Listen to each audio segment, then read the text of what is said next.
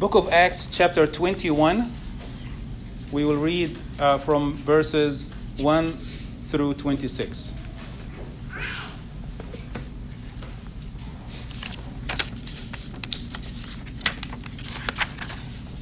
Acts 21, verses 1 through 26.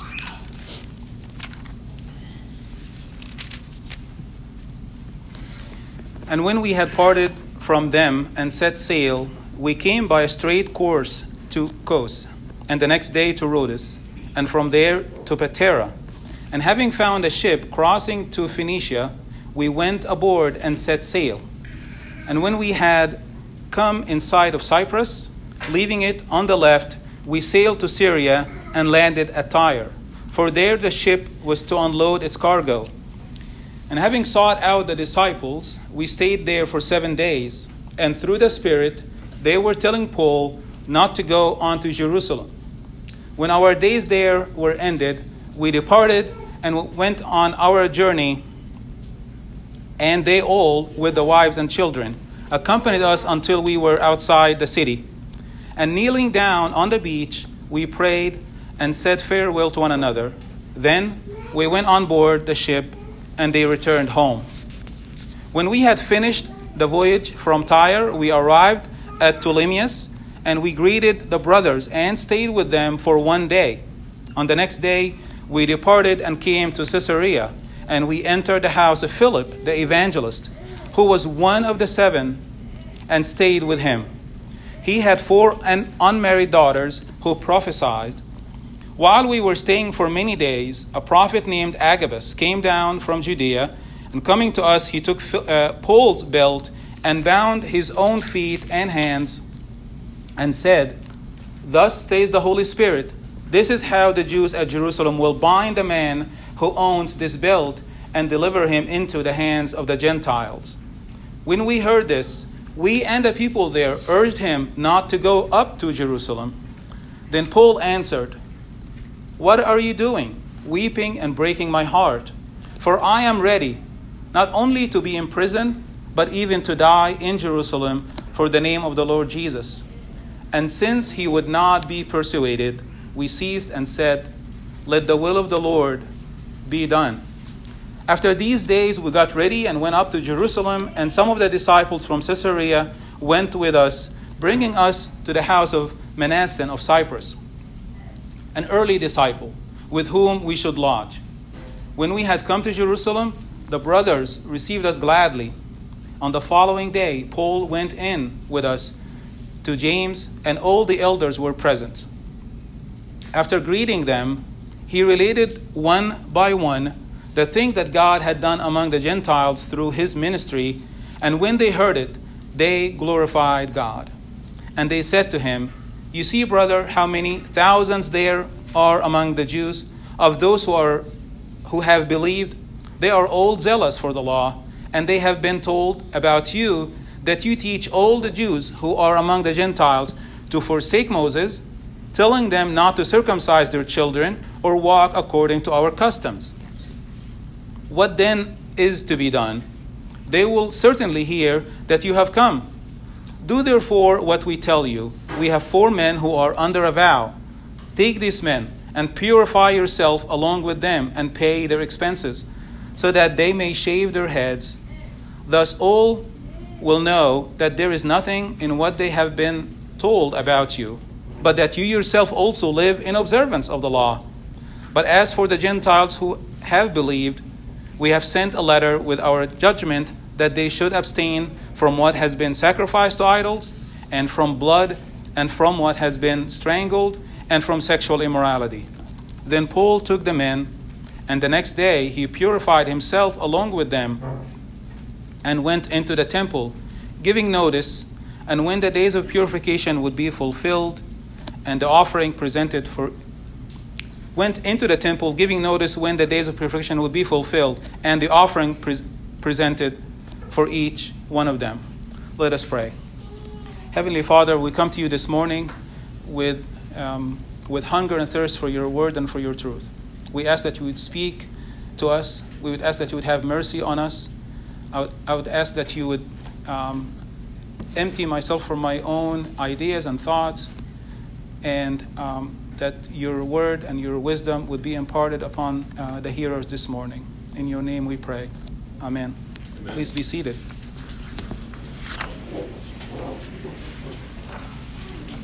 So last Sunday we covered the entire chapter of Acts 20, and as a recap, we see there that Paul was giving Paul in his last meeting with the elders of Ephesians. He exhibited to us that he was a devoted preacher and missionary. He was a committed pastor. He was a faithful evangelist. He was resolved. He walked with integrity, but he also was ministering with urgency. As you could tell, that this is the very last meeting that he had with the Ephesians, the elders of the Ephesian church, and he wanted to do and say so much in that meeting, but he had to continue the work that was given to him by the Lord and move on to the next part of his journey, or toward the end of his last journey. And we talked also about how our walk with Christ is also marked with suffering and afflictions. Paul himself knew that, and he was anxious to get to Jerusalem, even though he knew what will be awaiting him. Paul knew that, and he accepted that with all joy. He was not hesitating. This calling that Paul was fulfilling is not something just for Paul. It is not just for someone who is an elder or a leader in a church, but it's for everyone, every Christian, every believer who is part of God's kingdom. We have a job to do. We have a calling for us to fulfill. Before I move on to talking about chapter 21 that I read the first 26 verses of, I want to ask you 3 questions. And as you think about those questions, we will hopefully, toward the end of the message, we will get back to cover some of those questions and what your answers might be. I'm not going to ask for answers out loud, but I want you to think about those 3 questions. After we talk about those 3 questions, I want to cover also some interesting controversies in the passage. If you haven't noticed yet, there are some controversies in this passage. I'll probably say there are 3 of them. The first one is not that difficult to tackle. The second one is difficult, and the third one is the more difficult. So as someone who is going to some kind of a outdoor and you want to see the path, there are a lot of trees out there that you need to kind of clear before you can actually see the path. This passage has a path. This passage has a message. But those controversies need to be addressed so that we can get to the heart of the message. So after talking about those 3 questions, we're asking you guys 3 questions and asking myself as well. We will cover those 3 controversies, and then the last part will be talking about the 3 engines or the 3 underpinnings of Paul's ministry. So if you're taking notes, those are the 3 main points. Usually when you hear there are 3 points in a sermon, you think it's a brief sermon. Not so fast. Each one of them will have some underpoints we'll talk about, but first let's talk about those 3 questions. The first question I want to ask you to think about is, what are you absolutely certain of in this life? What are you absolutely certain of in this life or in your Christian walk with God? Who's willing to die for you? Who are you willing to die for? That's the first question. The second one, how do you know that you are accepted by God? How do you know, as a Christian, that you are accepted by God? And the third question is, what is your only hope? What is your only hope in life, and what is your only hope in death? Those are the 3 questions that I believe and I trust that this passage will address, and it will give us better clarification of how to address those without answering with cliches, but actually something that is real in our mind and our heart this morning. So moving on to the 3 controversies. The first one is in the first 6 verses of this chapter. Can anyone guess what this controversy would be? Take a look again at the first 6 verses of this chapter 21.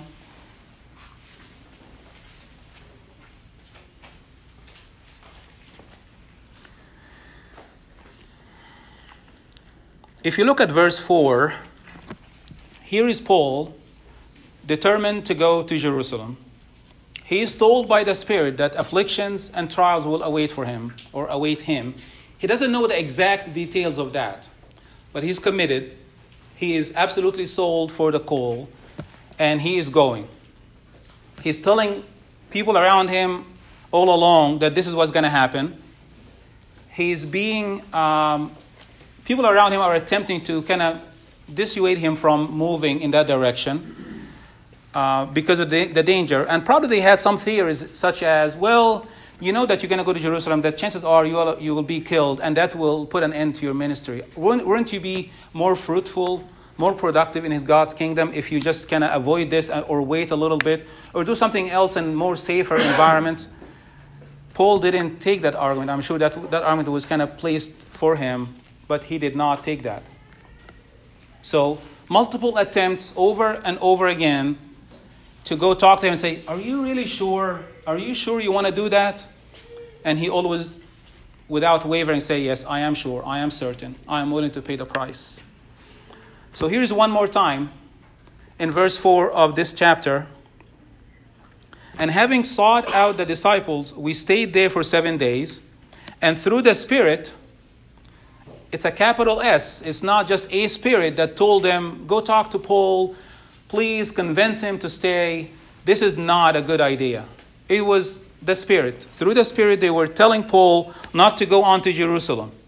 When our days there were ended, we departed and went on our journey, and they all, with wives and children, accompanied us until we were outside the city. And kneeling down on the beach, we prayed. So Paul is right there with those people in this area in Tyre, and you have godly people coming to him and say that the Spirit told us that this is not a good idea. Don't go. To me, that's a controversial thing. I think that the underpinning of that, or the rule that we need to abide by and never ever forsake, is the Spirit will not contradict himself. You will not see the Spirit here with a capital S telling people we need to go south, where somewhere else, the chapter before or the chapter after, it says we are to go north. Paul heard it loud and clear, without any doubt, that he is to go to Jerusalem. He knew there was a cost, and he knew that there will be trial and temptations and difficulties there. And I'm not going to talk more about the details of that. That will be for the next few Sundays. But in this one controversy, the Spirit will not contradict himself. Their affection got in the way. Their human affection and the desire to see Paul longer and more and not have anything harm him caused them to take it another step. Sometimes we start in the Spirit. Sometimes we hear from the Lord and we move in a direction. But as we progress with success, we end up moving a little bit in the flesh as well. So this is something that I feel this family of Christ, with their good intention, they wanted to kind of preserve Paul for further service and further ministry.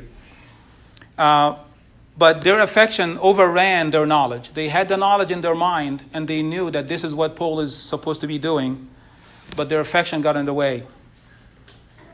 It is admirable to be affectionate, but sometimes it's wrong for your affection to precede the knowledge of the Word of God. And that's, I believe, is a very important lesson for not just for these believers, but also for us today.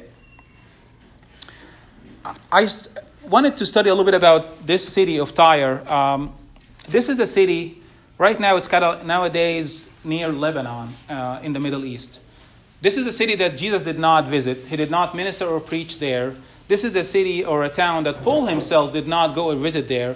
But all of a sudden, as Paul passing through, he meets these believers. He actually sought out the believers. As soon as he got there, he's asking people, do we have any Christians here? Do we have any believers here? Let's have fellowship together. And that's what we talked about last Sunday. It's very important not to forsake the fellowship of the believers. And he sought them out. But how did this city end up having some believers, some Christians in a church is not entirely clear. But some commentators say that Philip, who was actually one of the deacons, might have been one of the people who actually evangelized in this area as well. But also, it talks about a prophecy being fulfilled. If you look at Isaiah 23, verse 18, there is a prophecy about the city of Tyre, a city that Jesus himself, even though I'm sure Jesus knew about the prophecy, and he didn't go just to kind of make this prophecy kind of fulfilled or checked. But by God's providence, eventually this city knew Christ, and the gospel was preached there as well. And the picture of those believers kneeling on the beach and praying with Paul is just, I think it's something that we need to kind of reflect on a little bit. Here we are just a few days with Paul, not only the men that came out to say goodbye or farewell to Paul, but the entire family, their kids, the wives, everyone went down to the beach to pray with Paul before he gets on to the next leg of his journey. I don't know if you recall, but about 6-7 years ago, another group of people that were committed and wholly devoted to Christ were actually also on a beach, but the occasion was not as exciting like Paul departing to the next voyage to get to Jerusalem. 7 years ago, 21 Coptic Egyptian Christians were beheaded on a beach somewhere in Tripoli, in Libya, because of their faith, because of the gospel, because they did not waver. And they could have compromised, but they did not. They knew that the call that we have in Christ has a price, and the price sometimes gets to be paid while we are here on earth, even as a young people. They were young people. They were, if you look at the pictures, you will see it all over the internet. But it shook the entire country. But it actually strengthened the church, the Coptic church in Egypt. 21 Egyptian Christians on a beach, beheaded. And here we have, not very far, it's about 3,000 kilometers from this city. Here we have believers in a city that God, in his foreknowledge, designed for Christians to go and evangelize and preach there. So one day when Paul passes by, he finds believers who will encourage him and pray with him and pray for him before he goes on to the next journey. So this is the first controversy. The Spirit will not contradict himself. The second controversy is a little bit harder, and it's in the second paragraph, and it's from verses 7 through 14. Can anyone guess what controversy that is?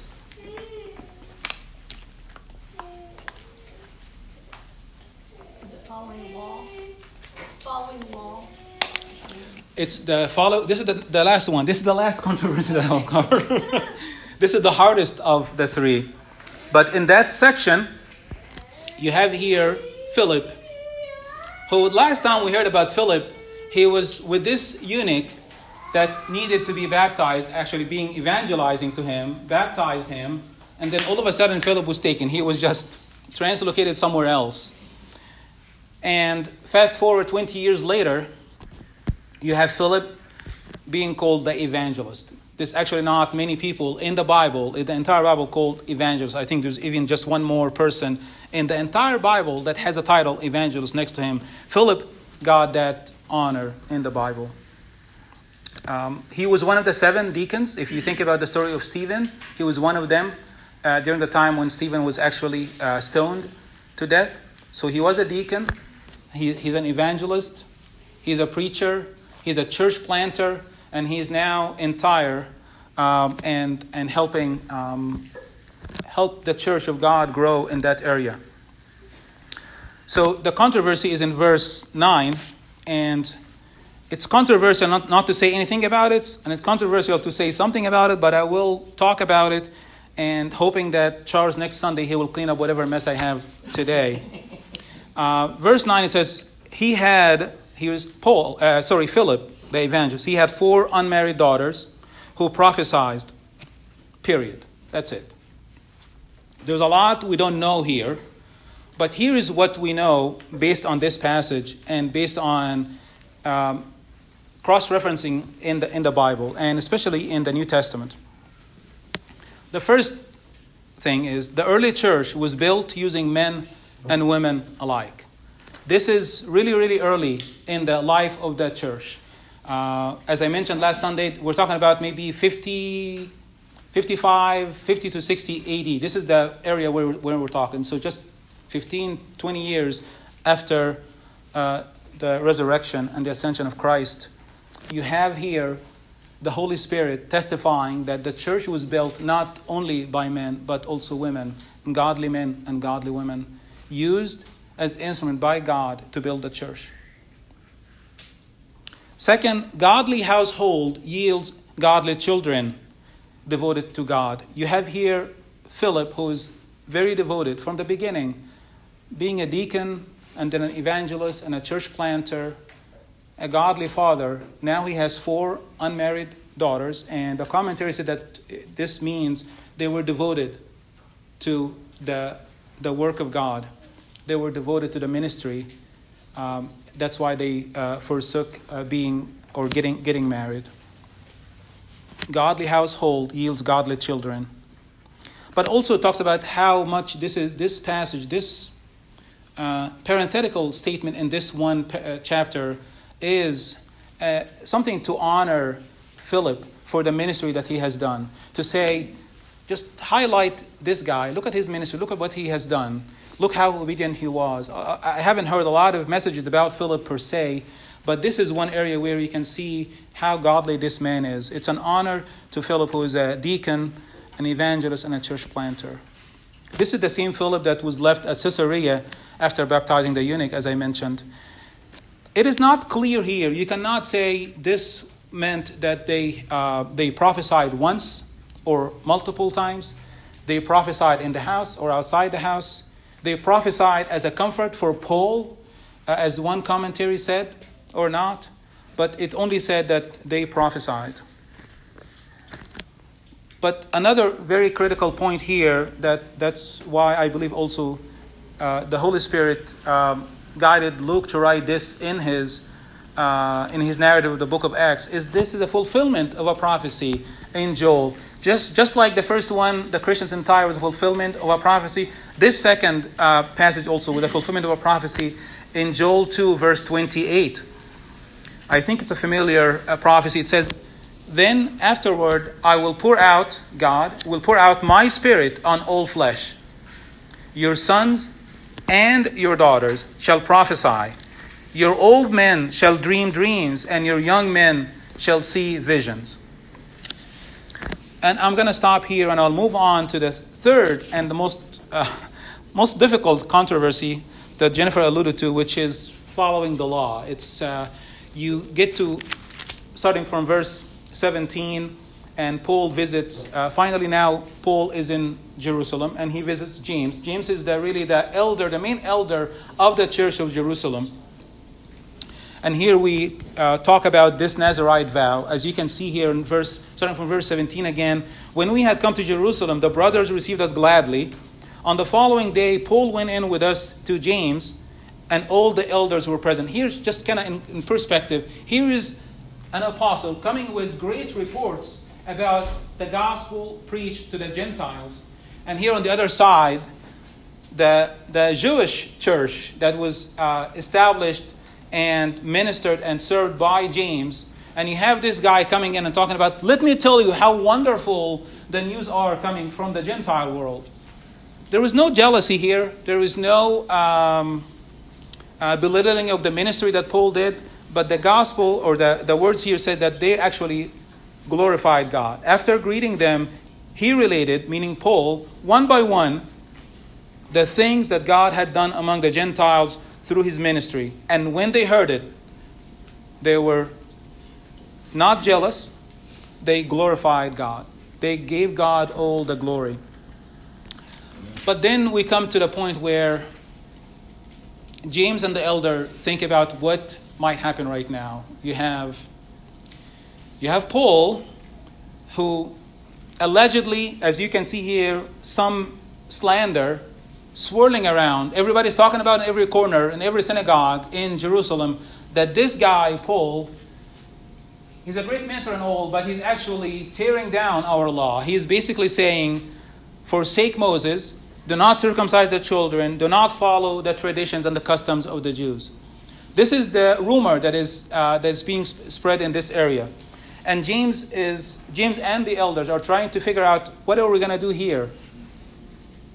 So they proposed a solution for Paul. They asked Paul to do something that on the outside it looks pretty controversial, and it is controversial. And I don't expect each and every one here leaving this room today to have the exact same opinion that I have. In fact, this is my opinion. I have seen difference of opinions even among big commentaries. No one said, yes, this is absolutely perfect.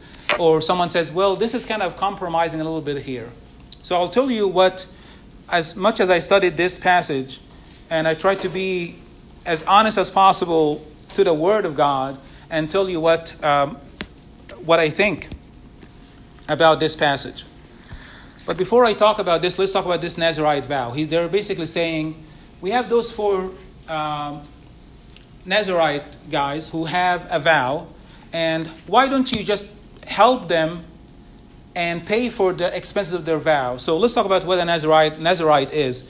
And we will have to go back all the way to the book of Numbers, chapter 6, to understand what is a Nazirite. This word Nazir is actually still very common. Actually, in Egypt, we use it a lot when someone has, we call it Nazir or Nadr, meaning a mother who loves her children and says, if my child gets this job or goes to this such and such college or gets this marriage planned, I am going to do such and such. This is Nazir or Nazir.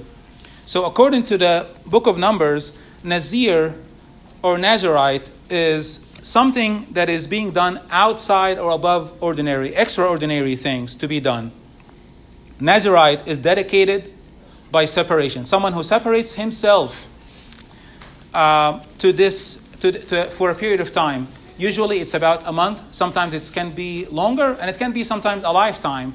We have some famous Nazirites in the Bible, such as someone who has a very long hair and eventually end up being tricked to cut his hair, and that is Samson and a few other people. Actually, if we are paying attention to Charles a few weeks ago, we had Paul also said he had a vow and he had to fulfill that vow. So Paul himself, still not giving up all his Jewish traditions and customs, he had the liberty to follow some of those. He knows that these things are not the ones that will actually buy him salvation, but willingly and willfully he is saying that he's going to, he's actually going into that path of a Nazirite vow, and that's what chapter 16 tells us. So what is a Nazirite vow? It's basically 3 main components. Do not touch anything that has to do with grapes or vine or vineyards or wine. Of course, leave your hair untouched, uncut until the end of the consummation of this period of time. And as I mentioned, it usually or typically it's been about a month or so, and then you cut your hair. And thirdly, do not touch or get any close to any dead. So even if your parents, even if your father or mother died during that period, you are not to go. But if you decided to go, which you could or you may, then you have to reset the time again and start all over again after attending the funeral. So 3 things, and they have significance, of course. In essence, this in the Old Testament, again, a lot of the customary things in the Old Testament points to Christ being the fulfillment of all that. And I see that in the Old Testament, even though Aaron and his family are the only ones to be priests, it is not forbidden from others to be priestly, to actually walk in holiness. And this Nazirite vow, in essence, is a material or physical evidence signifying what is to be holy unto the Lord. So if the priest put a crown on his head, the Nazirite will leave his hair to grow as the crown, and then eventually and ultimately will lay down that crown before the Lord. Grapes and vine as maybe a sign of seeking worldly pleasures. we are to forsake all that as well if we are to be holy unto God. Because there's nothing in the world that will actually satisfy that. And the third, of course, not touching any dead, not getting any close to dead, and that's signify the results and the end result of sin in our lives. So that Nazir or that Nazirite will bring burnt offering, sin offering, and peace offering. Along with that, he would bring unblemished animals, unleavened bread, grain offering, and burn his shaved head. That hair will be also mixed with this or under the burnt offering or the peace offering. And by that time, his vow has been concluded, it's been successful, and he can move on afterwards. So here we have James saying, let's think about this. We have those four, and I forgot to mention something really important. A lot of these people, they actually have to leave their job, so financially it's very straining on them, and it's been customary in the Jewish tradition to have someone else walk in and pay for that person, because it's very expensive to have an unblemished animal and lamb and all these animals completely without any mistake, without any blemish in them, for someone to buy all that who has not been having a job for about a month or 2 or 3. So a lot of the times you have some godly people to come along and help that weak brother to pay for the cost of this. So that's what James and the elders are proposing and asking Paul to do. To go ahead and pay for their expenses. And this way, everyone will see you are not what they portray you to be outside in the public square. You have not said, forsake Moses. Paul did not say that. You are not saying that, let's just give up everything that has to do with the customs of the Jews. He did not say that. So that's a little bit about the Nazirite vow. And why did Paul agree? Paul could have said, no, I'm not going to do that. I know there's a price for me to be paid. If I step outside of this house and there is another riot and they're capturing me and arresting me, so be it. In fact, that is actually will happen eventually. But the idea of this vow was not born out of fear from James or the elders. It was born out of a desire to dispel the falsehood or the slander or the smear. And I find that is a noble reason to do that, to comply with that. It also shows obedience and humility to listen to the elders. Paul, the mighty Paul, the amazing preacher and evangelist, he could have said, James, who are you to tell me what to do? Don't you know that I can hear directly from God? But in obedience, he listened to the elders. Also, I want to highlight that nothing he did contradicted who he is. To fulfill this vow, to pay for these brothers, did not have anything contradicting what he wrote, what he said in the past or even in the future. If you look at all of his epistles, nothing really contradicts what he has done here in that vow, to fulfill the vow. But most importantly, and this is the crux of the matter, this is why I believe that this was the right thing to do. That is my opinion after I read all these commentaries, and I'm going to reiterate again, there is no consensus agreement on this.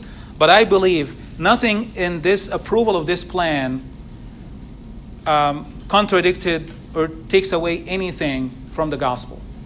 The gospel of Jesus Christ was still preached without being adulterated or modified. It would be very hard for me to come last Sunday to preach to you about how much Paul walked with integrity and with honesty, and whatever he wrote is what he lived. And then we come fast forward 7 days later and say, Paul, he messed it up. He just listened to just human advice and he just compromised in the gospel. He did not. There is nothing here in this narrative that said he actually compromised the gospel.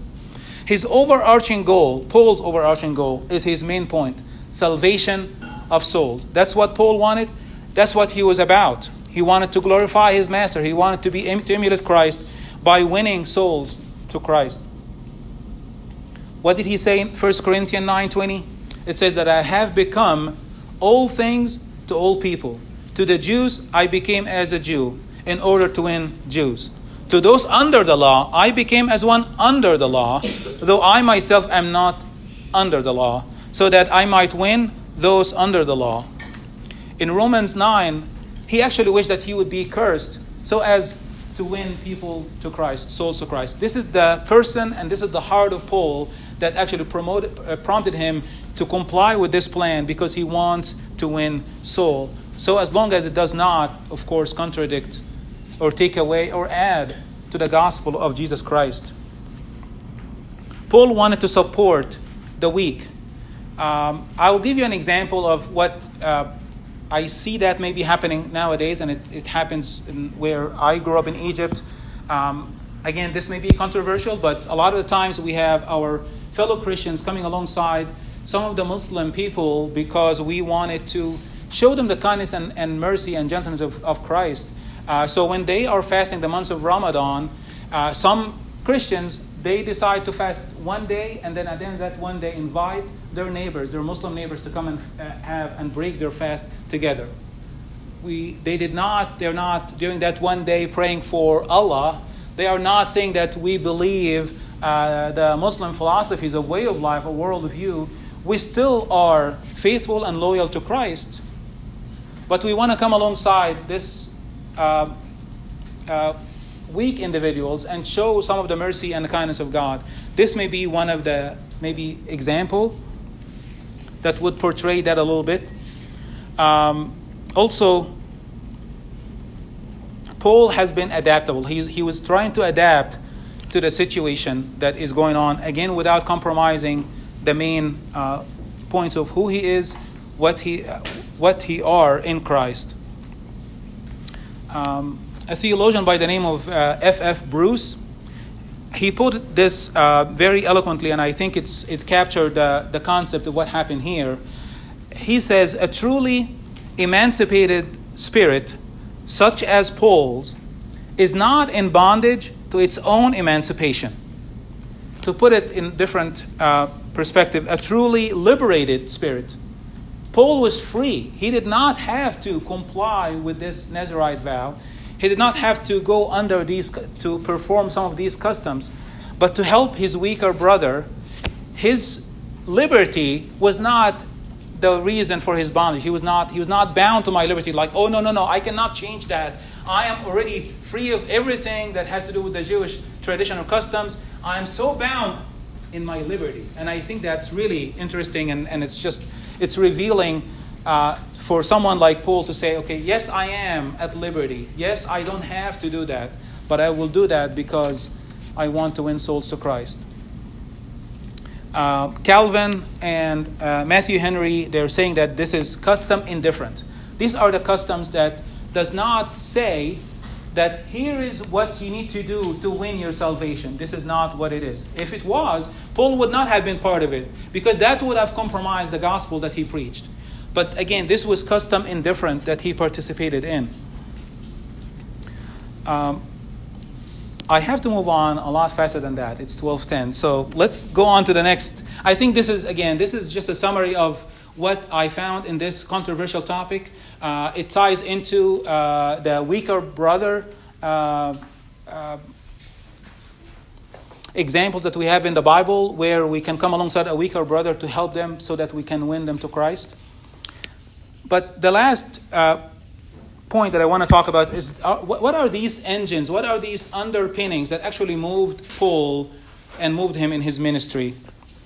And I think the first one is embracing the truth after serious conversion. Paul had a serious conversion, and that is explained in Acts 9:15. Christ himself saying that this man, I have a plan for him. And if you look at Acts 9:15 quickly, it says, but the Lord said to him, go. He's talking about Ananias, who is going to help and disciple Paul. He's telling Ananias, but the Lord said to him, go, for he is a chosen instrument of mine to carry my name before the Gentiles and kings and the children of Israel. This is the calling upon Paul. And this calling was always keeping his heart, like I said last Sunday, just heart aflame. It's always desirous of the ways of God, always desirous to preach and spread the good news of the gospel of Jesus Christ. The second underpinning, or the second engine that drove this man's ministry, is living out the truth of the gospel. Not just paying lip service to the truth of the gospel, but actually living out the truth of the gospel. In Acts 20:24, just last Sunday, and as we mentioned, this really the hallmark of that chapter, in verse 24 of chapter 20. But I do not account my life of any value, nor as precious to myself, if only I may finish my course and the ministry that I received from the Lord Jesus. To do what? To testify the gospel of the grace of God. This motivated and drove him to do the thing that he has done. And it explains what Paul was all about from the beginning to the end. And the third underpinning or engine of Paul's ministry is his willingness to carry the cross. He knew what the cost is, and he was not ashamed to carry the cross. If you look at 2 Timothy chapter 1, verse 2 Timothy 1, verse 12. 2 Timothy 1:12. This is what Paul himself wrote, which is why I suffer as I do, but I am not ashamed, for I know whom I have believed, and I am convinced that he is able to guard until that day which has been entrusted to me. He know who he believed. He know what he believed. He was absolute, like we talked about in the first question. What are you absolutely certain of? Paul was absolutely certain of the call that is upon him. He was absolutely certain of the gospel of Jesus Christ. And he was absolutely certain there is a price to be paid, and he's willing to pay that price.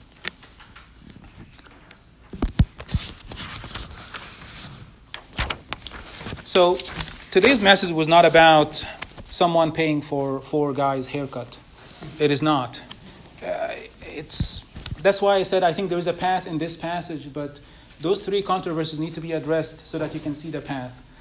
And the path of this message and the heart of this message is someone who actually did so well right in the equation of life and the ministry. He knew what the cost is, he knew what the price is, but he knew everything that is in his life, who he is, what his life is. Even his ministry per se is not worthy to be counted when you compare the glory that is about to be received, the crown of glory. And he keeps talking about this race that he runs. He always had this urgency of running the race so that he can attain the prize and can attain the crown. So again, I'm going to ask you, in light of Paul's ministry and life here, what are you absolutely certain of in your life? Do you know who's willing to die for you?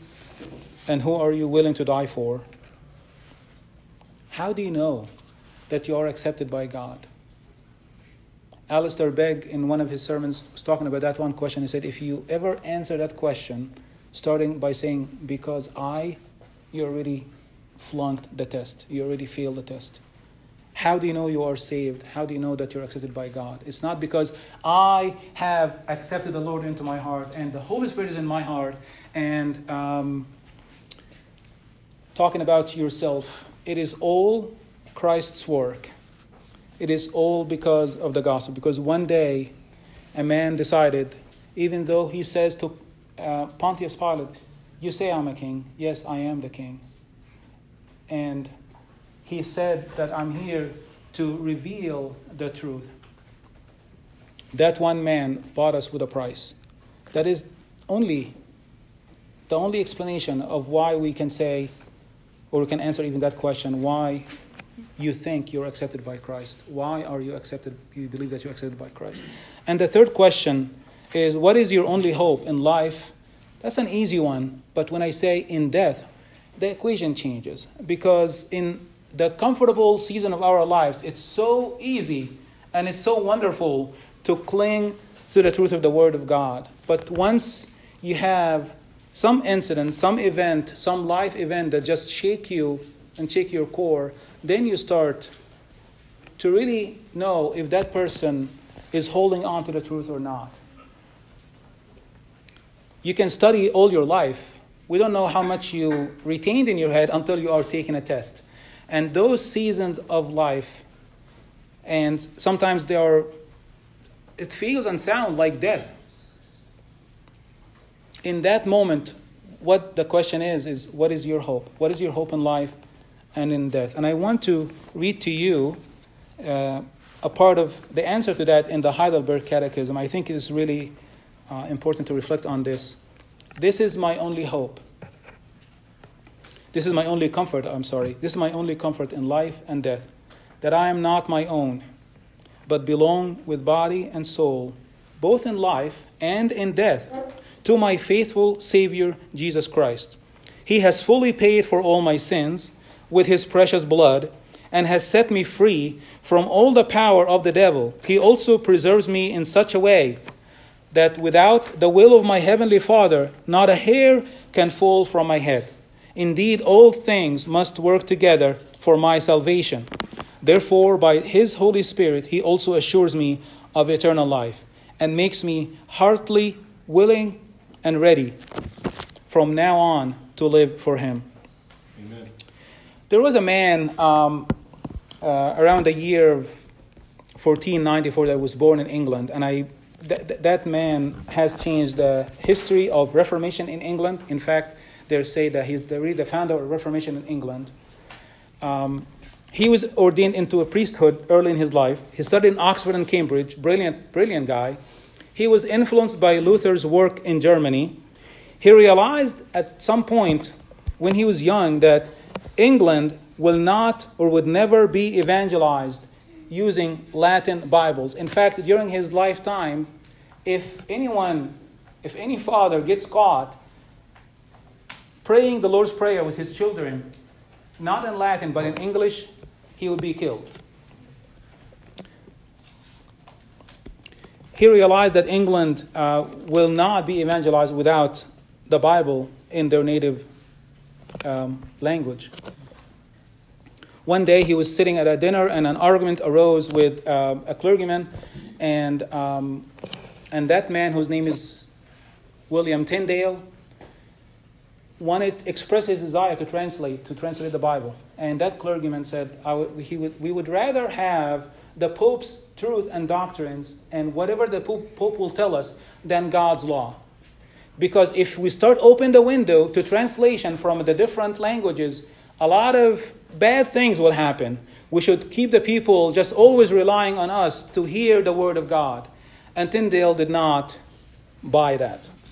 He was infuriated at that dinner, and he declared, if God spares my life, I will cause a boy that drives the plow to know more scripture than your Pope. And he said, game is on. I'm committed to this. I want to preach the gospel of Christ in this nation. And he goes to the bishop of London, thinking that the bishop will say, yeah, sure, go ahead. He did not. He refused. And he realized, I cannot do this safely here in England, or at least I will not be able to accomplish the work that I want to accomplish here in England. I need to get out of here. And he ended up going to Germany. 12 years in exile from England. No family. Decided not to get married because he wanted to devote his life to this project. And he's wholly devoted to the call. Multiple attempts trying to capture him. The people in England knew that where his whereabouts. They wanted to arrest him, send multiple people to spy on him, try to find him. And all these plots failed multiple times. Eventually, it did not. He finished the New Testament, gets it distributed to England. People have huge demand. And every time they see new circulations, new Bibles swirling around, the government takes it and burn it. And the demand is ever increasing. And they continue to print more and more and more. He doesn't quit. He doesn't stop. The job is not done yet. You still have the Old Testament. While he's on the run, he teaches himself Hebrew language. This guy spoke 8 languages and understood it and people say that the way he spoke those languages is as if someone who's actually was born and raised in this native language country. He finished the first 5 books of the Old Testament, the Pentateuch, finished them. They get translated but not printed yet. So he had to hold on to that for the printing to be done. But then again, he had to flee because of the people are going after him. He gets on a ship, and guess what happened? Talking about prayer, you were talking about Knox. He was just praying for safety, and then as he finishes his prayer, something happened in the car. This guy was praying for safety, always praying for safety. Gets on a ship with this Old Testament that he spent so many, I don't know how many years, maybe several months at least, if not few years, and then a shipwreck happens, and he loses all that work of those 5 books of Moses. If you think about what would have gone through his mind, like, God, I am running away. I'm decided to devote all my life to you. And as far as I can tell, the Bible tells me that you are in control of the wind and the ocean and the waves, but it happens. He does not lose his trust in the Lord, and he continues the work.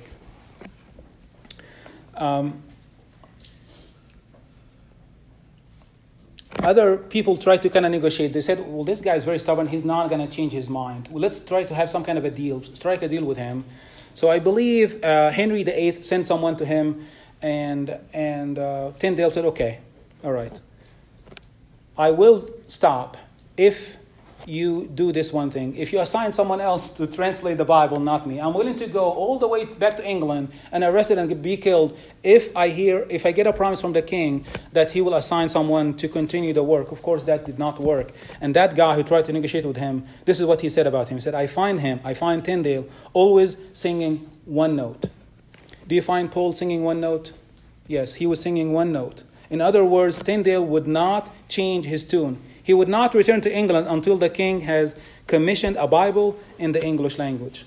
Ultimately, he is captured by someone who is disguised as his friends, capture him and bring him to England. But that was not before Joshua, all the way to 2 Chronicles, was already translated. In prison, he ministers to people around him. We heard that also about Paul. And his keeper and his keeper's family gets converted to Christianity. And in October of 1536, he's hanged, he's tried, and here is the accusations. He said, you believe in justification by faith alone, heretic. You believe in the bondage of the human will by sin, you're a heretic. You command people not to pray to the saints, you are a heretic. These are the accusations of Tyndale. This man was brilliant in his translation. When he started that work, there was no English dictionary to borrow from. He would have to agonize over a lot of words that did not exist before his starting the ministry. He coined words like the ark, or scapegoat, or Jehovah. His work is amazing. Before he gets executed, as I mentioned earlier, when he was young, he was ordained as a priest or a minister, and as part of just really tormenting him, they bring some glass and scrape his hands, both his hands, as if to take the anointing from him. And of course, his hands are bleeding. And ultimately, he gets